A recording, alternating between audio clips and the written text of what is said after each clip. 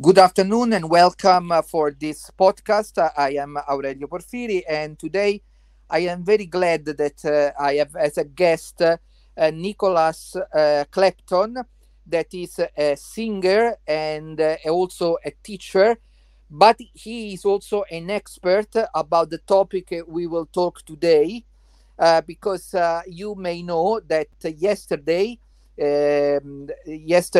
April 21st, it was the 100th anniversary of the death of a very famous singer.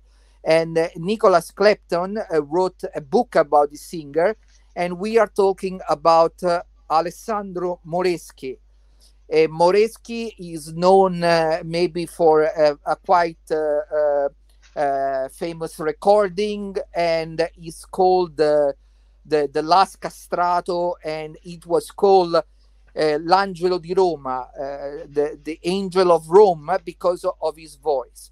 So I want to thank Nicholas for his participation in my podcast, and I want to ask him first why he got an interest about Alessandro Moreschi. A good question, and I have a good answer, I think. I've been singing as a countertenor for over 30 years, and countertenors often sing repertoire from the 17th and 18th century, and therefore we come across the castrati very frequently. We are frequently called to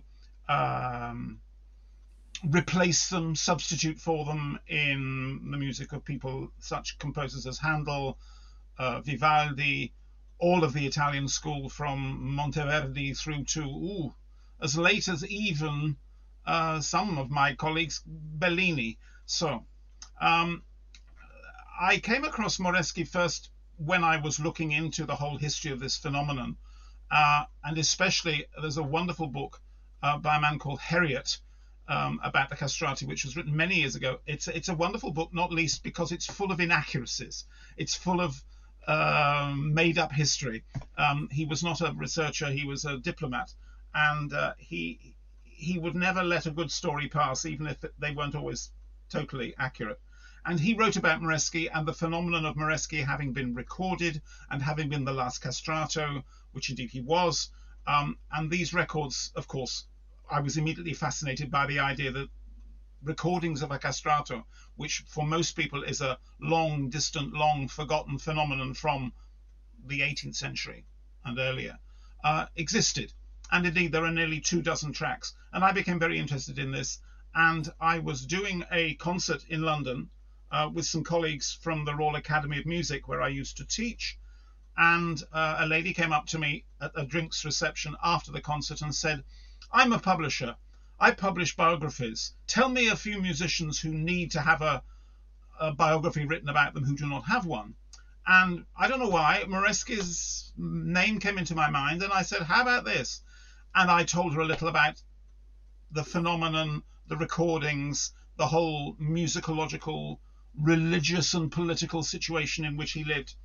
And she said, "Yep, I like the idea of that." And within a week, I had a contract to write the book, and it happened. So Yes, and also your book. briefly. Can you remind our listener what is the name of your book? The book was published in two slightly different versions. The larger one is called Moreschi and the Voice of the Castrato, and it was published by House Publications and is still available. It's still available. It's still in print at £16.99. There is also, interestingly enough, I have had a long association with the town where Moreschi was born, Montecompatri, near to Frascati, and an association there published an Italian edition of this book. So it exists in Italian as well, and also in French. Also in French. And Yes. when you started to write the book, how much do you know about Moreschi?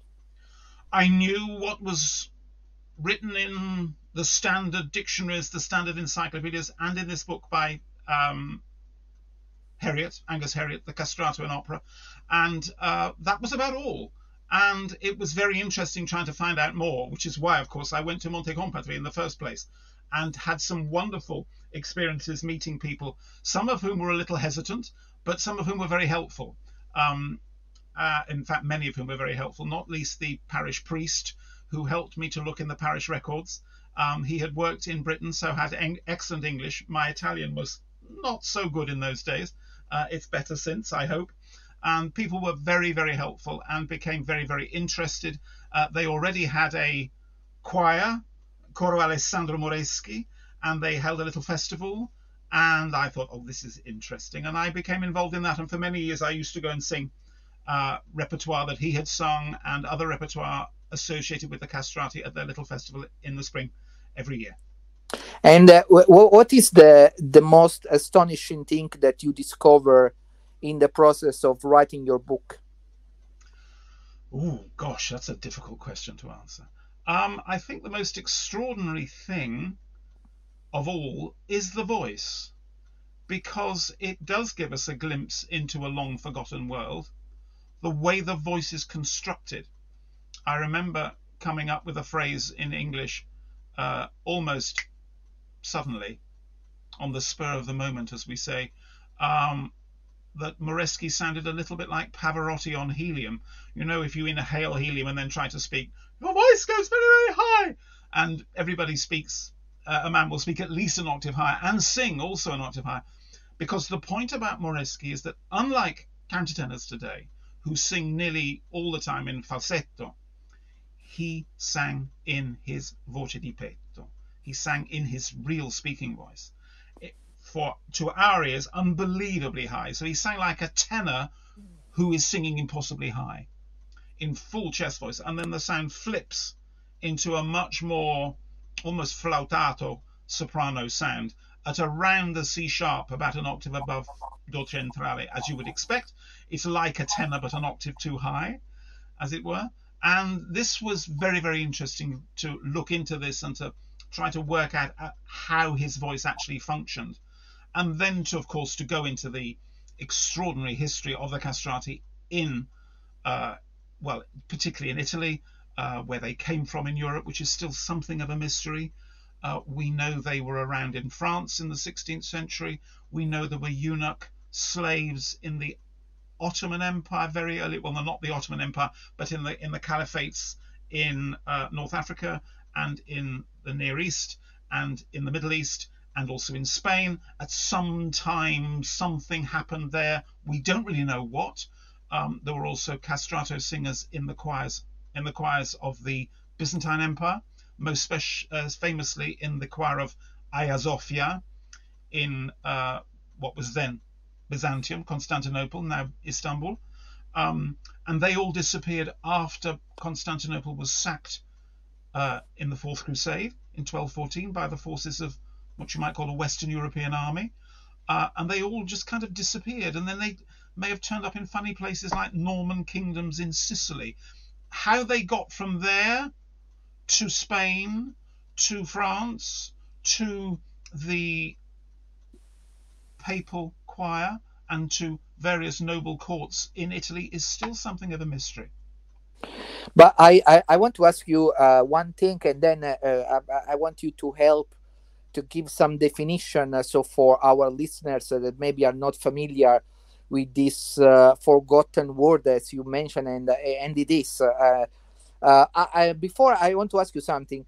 You say that you sing as a countertenor for more than 30 years, so it's a long time. Yes. And I'm sure also in your very young age, you came in contact with this recording from Moreschi, the famous recording where he sings some sacred arias and other things. So before writing the book, what was your impression of this recording? I knew very, very little. I think I might have heard the most famous of the recordings, which is probably the track of the Gounod Ave Maria, based on the first prelude of Bach's 48 Preludes and Fugues, the Gounod Ave Maria. I'm sure I had heard that, and I'm sure then in my innocence and ignorance, I thought, gosh, that's strange, and thought very little else about it, because 35 years ago, I wasn't so interested as I am now in the way voices work. I was still probably then in those days trying to find out more about how my own voice worked and getting it to work well. And I suppose the more one becomes involved in the teaching of the voice, which I've also done since about 1990, the more you become interested in how the human voice functions as just a pile of muscles and ligaments and air and lungs and so forth.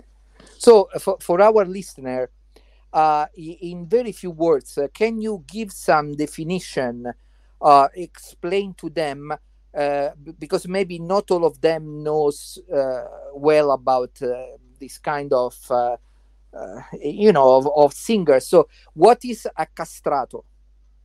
A castrato singer was someone who was castrated before puberty, between the age of probably 8 and about 12, maybe 13, before puberty, to preserve the high register of their voice for the rest of their life. And this had an effect not only on their voice, but on everything to do with their body, because if you deprive the adolescent male body of the male hormones, especially testosterone, it affects the way your bones grow. Testosterone is a signal hormone to make young men grow. It also tells the bones when to stop growing. And if that doesn't exist in the body, the bones go on growing for much longer. So very often the castrati, this was not the case with Moreschi, oddly, but very often the castrati were very, very tall, and they had disproportionately small heads and very long arms and very long legs. And the caricatures we frequently see of castrati, particularly from the 18th century, were not that much of a distortion of what they may have looked like. They were often very tall. From the analysis that's been done in recent years in Italy of the remains of Farinelli, which were found in Bologna some time ago, it seems that he was nearly 2 meters high, 1 meter 90, 2 meters, which is very tall now. So in 1740, he would have been a giant. Yeah. And so, can you tell us? Can you tell our listener what is a countertenor and what is the difference? Of course, obvious difference. Yeah, well, we are complete men, thank God. The practice of castrating young boys has ceased, thank goodness. But we sing. Let me go back a stage. Every male adult has two voices. They have the voice you and I are talking with, and this one, the one that you might, if you were laughing a lot, if you were laughing hysterically, or if you're screaming or yelling at someone, your voice will flip into this very easily. It's basically a mechanism for the release of tension in the throat. But some people find that their voice works better and makes a more beautiful sound in the falsetto than in what is called the modal voice, which is the speaking voice. So every male voice has these two mechanisms, and countertenors find that their high mechanism, their falsetto mechanism, works better and more beautifully than their speaking voice, and therefore they use it and use it professionally. That's so there is any difference between countertenors and falsettists? Well, there is to some extent, because most countertenors nowadays are using almost exclusively falsetto. I'm sure all falsettisti, even historically, would have used their speaking voice, their ordinary speaking voice, as well when they were singing low, because if you want to be audible, you've got to, otherwise your voice more or less disappears. However, there are also people who are what the French tradition calls the haute contre, who are very, very high tenors, who are using their modal voice very, very high, and they can often sing in the same register as falsettists, but they are using a tenor register.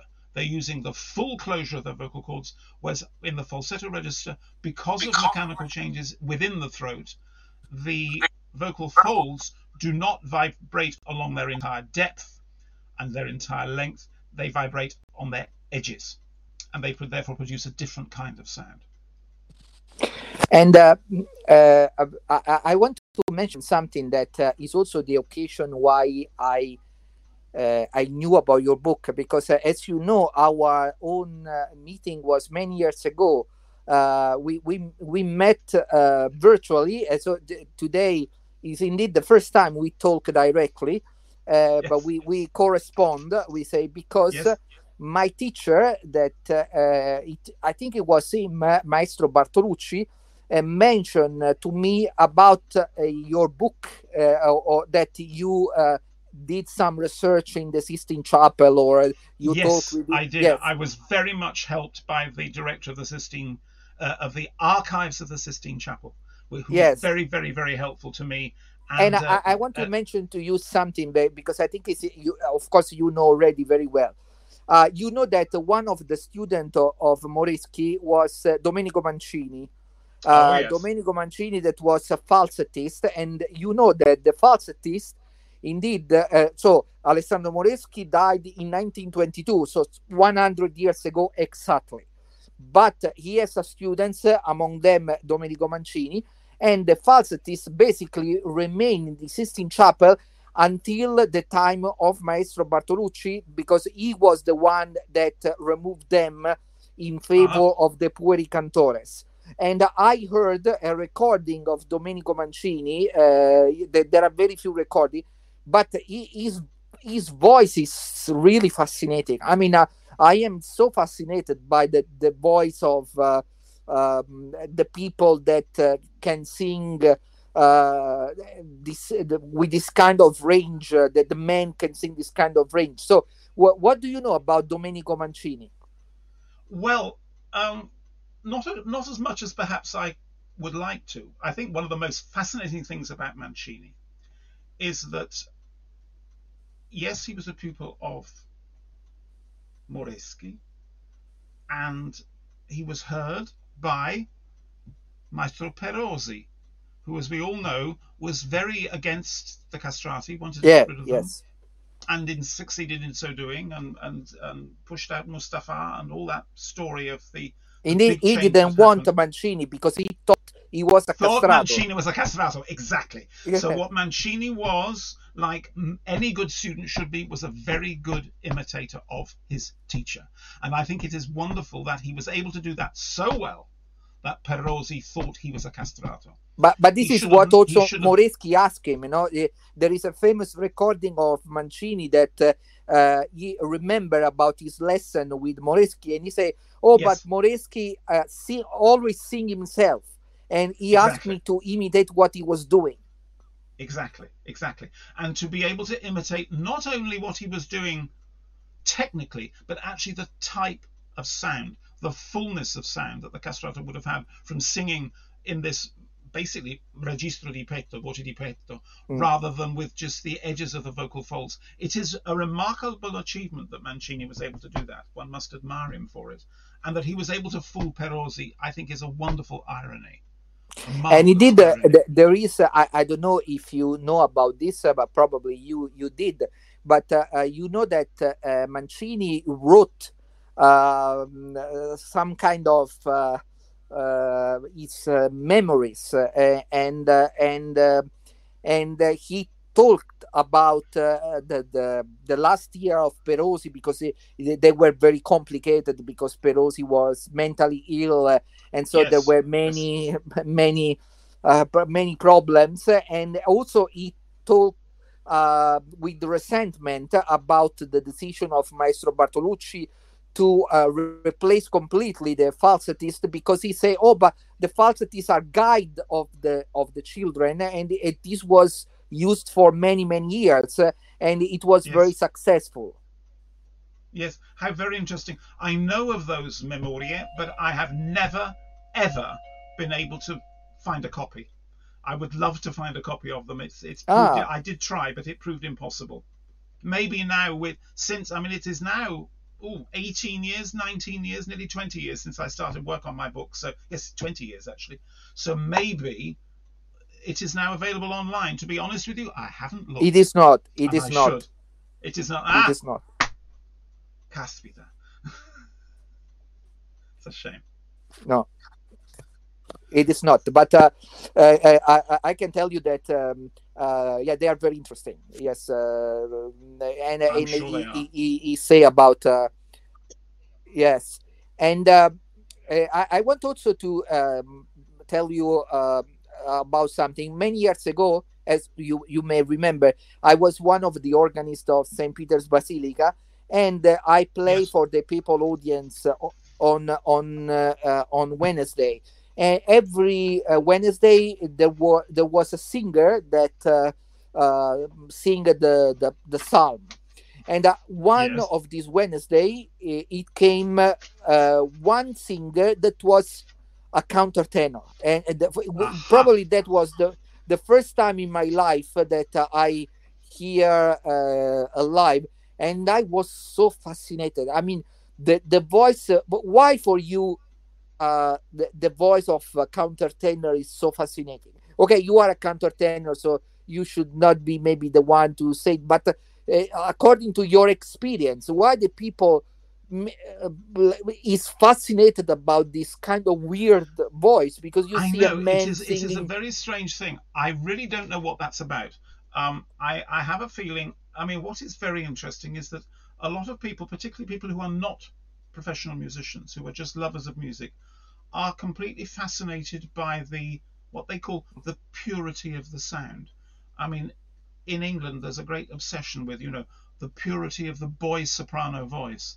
And Mm, this seems to extend to the countertenor as well. I think the otherworldliness, the strangeness is a part of that fascination. And this may relate to people's psychological, even maybe psychosexual way of relating to sound. I don't know. This is a this is not a topic for half an hour's talk. This is a topic for 20 years research, probably. and I think according to your opinion, in which country these kind of voices are more appreciated? Well, it seems to be more or less everywhere now. I mean, when I started out singing, which was really in the early 80s, there were certainly falsettist countertenors. Let's use countertenor in the modern sense. There were people singing in America, a few. There were people singing in Germany, one or two. There was certainly one or two in France and the Low Countries, Belgium, Netherlands, but nearly all of them were in England.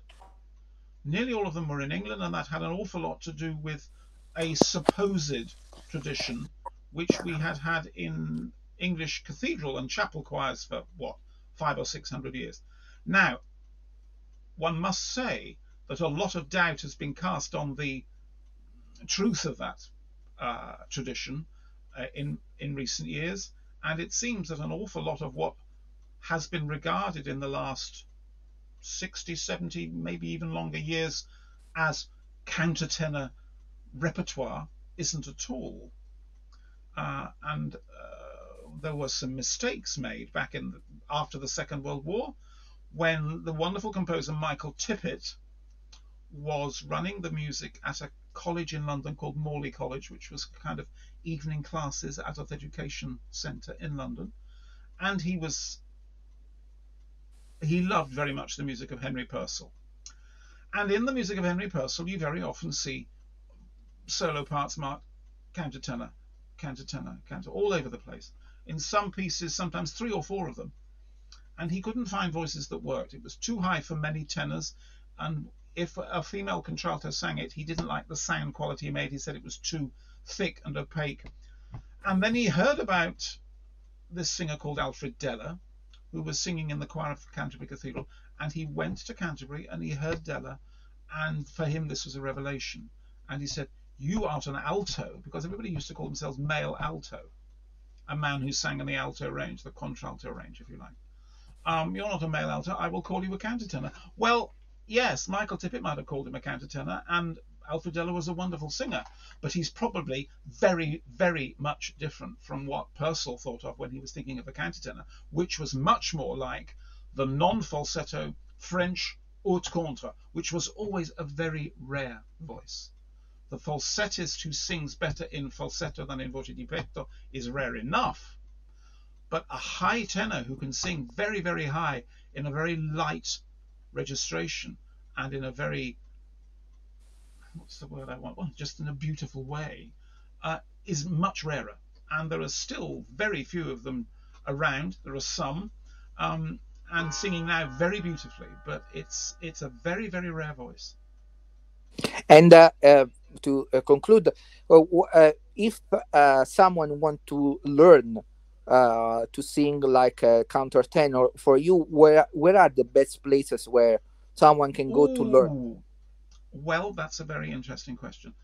I was never taught by a countertenor, and in many ways, I'm very glad because there was quite a lot of bad bad teaching going on back in the 70s and early 80s. I was always taught by people who were either in one case pianists or by women.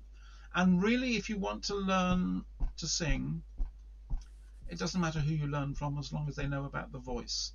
And the real differences between a falsettist countertenor and a female mezzo soprano are anatomical, but what the singer does is very similar.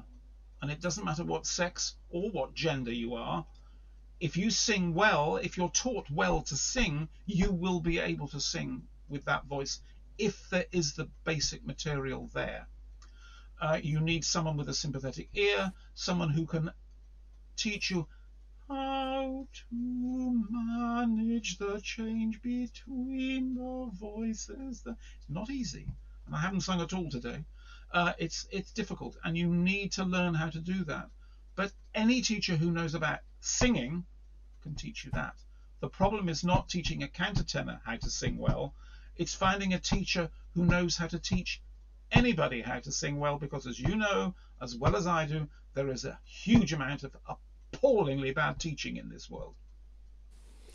Yes, and that is a reality, but we hope that this kind of tradition that is so important also for musicology, because the music was produced for this kind of voices in reality, will continue to exist. And we, of course, want always to remember people like Alessandro Moreschi, that was certainly a protagonist of his time, and unfortunately today is very much forgotten. And this is something that, of course, we don't like. So I want to thank Nicholas Clapton for his participation and for the insights that he has given to us, that I'm sure are very interesting. And I want to thank our listener and remember them that this is for the Cantus newsletter. So if you want to subscribe, you go to cantus.substack.com, and then you will subscribe, and you will have a lot of content, including podcast, scores, articles, videos, and many other things. There are different subscriptions plan, so you can decide which one you want to choose. So thank you again to Nicholas Clapton, and I will see you next time.